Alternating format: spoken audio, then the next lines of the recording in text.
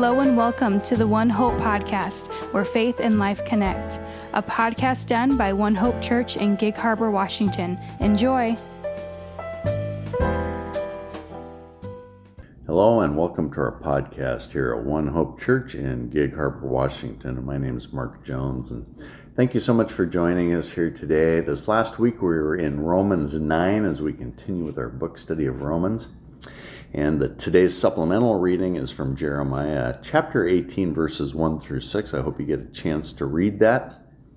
Both in Romans 9 and in Jeremiah, we see this illustration, this picture of the clay and the potter. And it's representative of the sovereignty of God. That was our subject, the sovereignty of God. And that the potter has ultimate control over the piece of clay. So we're going to talk a little bit about that and go into depth about that. I think that alone paints a picture of God's sovereignty. And in Jeremiah, the context is really the nation of Israel has gone sideways. God is talking to Jeremiah about, well, can't I just, as the potter breaks down the pot that has kind of gone sideways, imperfections have shown up into the clay, can you break it down and stir it over? Can't God do the same? Certainly so. So there's the picture. Often, I think these are interpreted into how does that apply to individuals, as we as individuals are also clay in the potter's hand. And I think that's where I'm going to go with this today. But a little bit about pottery and the clay and where the clay comes from. Today, you would go to Hobby Lobby or Michael's and you could buy clay to build your pottery. Back then, not so. So I think this helps illustrate and paint the picture a little bit more. The potter would have to go out somewhere. He'd have to know where to go, and he would dig from the earth. He would dig the clay. Much like in creation, God created man from the earth. From the dust of the earth, man was created. The potter goes out. He digs up the clay, and then from the time that he digs up the clay, there's this process before he can even get the clay into a moldable form. Quite a long process with getting the correct moisture, and it has to set, and it's pretty detailed, and it takes a while. Point being is that by the time the clay is moldable, it's really of no value to the world or to anybody else, but to the potter, the clay is very valuable. He has a real investment in this lump of clay, much like you and I are very valuable to God, and that He has spent time, effort, and His energies on us. And He has a plan for us. Even in our rawest form, we are valuable to God. So I like that picture too. A couple other things. Before we go on to the wheel, they have a process it's called wedging, where it's like a bread dough where you knead it, only it's more aggressive than that because the clay is tougher. It gets rid of the imperfection, the lumps, the air bubbles. And clay obviously is inanimate. But we as humans, we have free choice, but I think that those imperfections maybe represent what our free choice leads to on occasion, and that is imperfections in our raw material that God uses to mold. So I think that that's a nice picture too. And then we go on to the wheel. The clay goes into the wheel.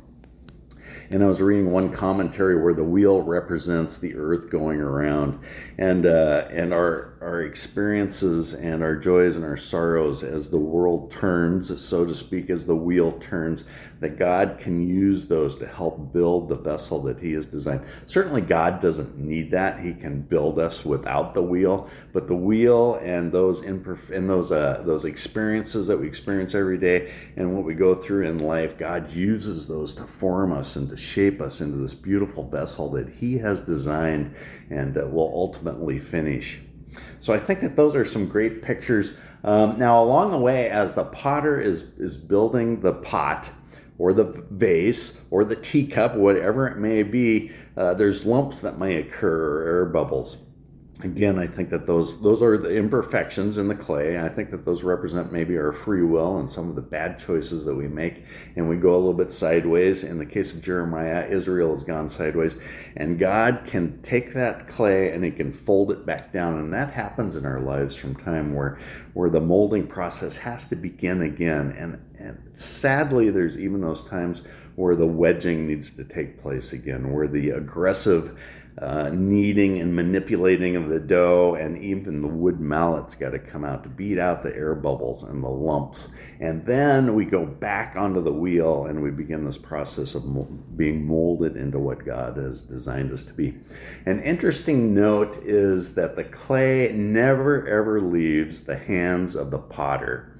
Isn't that a fantastic picture? I mean, even in the time where we're having to be beat down with the mallet to get the imperfections out, those would be the low points in our life.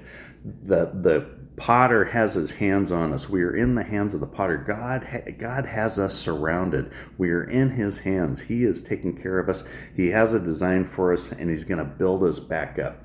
So that's all a wonderful picture. Again, the sovereignty of God and that he is in control.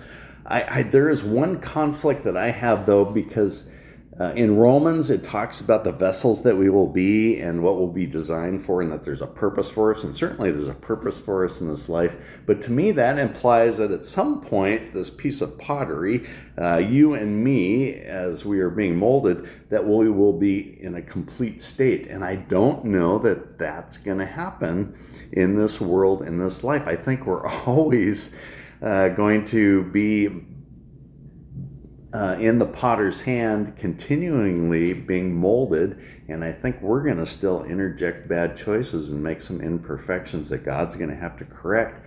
So I have this conflict of my final purpose and my final vase, so to speak, being fired and glazed and in completion in this world. So I chew on that a little bit, but So I kind of wonder if maybe the idea here is that through relationship with God, we recognize what he's building us into, and we try to practice that, and we try to experience that. And through the Spirit guiding us, we are becoming part of that. Not that we are doing it, because it's all in God's hands. Again, it's the sovereignty of God, but that through our relationship with him, we can experience that, and we can live it, and that we can serve the purpose here on earth that this vessel has created. And then I wonder in the end, maybe the firing, I'm going out on a limb here, but maybe the firing is the tribulation, and the final product, the perfect product is when we're resurrected with Christ and we're in heaven and we have this unique purpose even in heaven, and that's the ultimate design. So anyway, chew on that a little bit. Now I think that might be overreaching, and I think the note writers in my NIV might agree, because here's the notes regarding this. The analogy between God and the potter and between man and the pot should not be pressed to the extreme. So forgive me for pressing that to the extreme, but it's kind of fun to think about and to chew on and figure out just what is our design and what is the end product. So again, thanks for bearing with me in that. Let's pray real quick. Lord God, thank you so much. Thank you that you are the potter. Oh boy, forgive us for those times that our free will interjects the lumps and the air bubbles. But we thank you so much that you can correct those. We just pray that you can correct those while we're on the wheel, and that you can gently correct those, that we don't blow it to the point that you have to fold us back in and start over, or fold us back in and do the wedging process, beat us with the wood mallet and beat the air bubbles out and beat out the lumps. But we do know, wherever we are in that process, we are always in your hands. We never leave your hands, and that you have a design for us. And one day we will be built up, and we will be glazed, we will be fired, and we will be that finished, perfect product that you have designed. In the meantime, we just pray that we live that, and we experience that, and we try to fulfill that in our lives. We recognize what you have planned for us, and through the Spirit you guide us into living that out in this world, and to bring others to know you, to bring others to the potter's house, so that you can mold them too, Lord, so that they can know you, so that they can recognize that they are in your hands too, Lord. Thank you so much for that in this time. In your name we pray, Lord. Amen.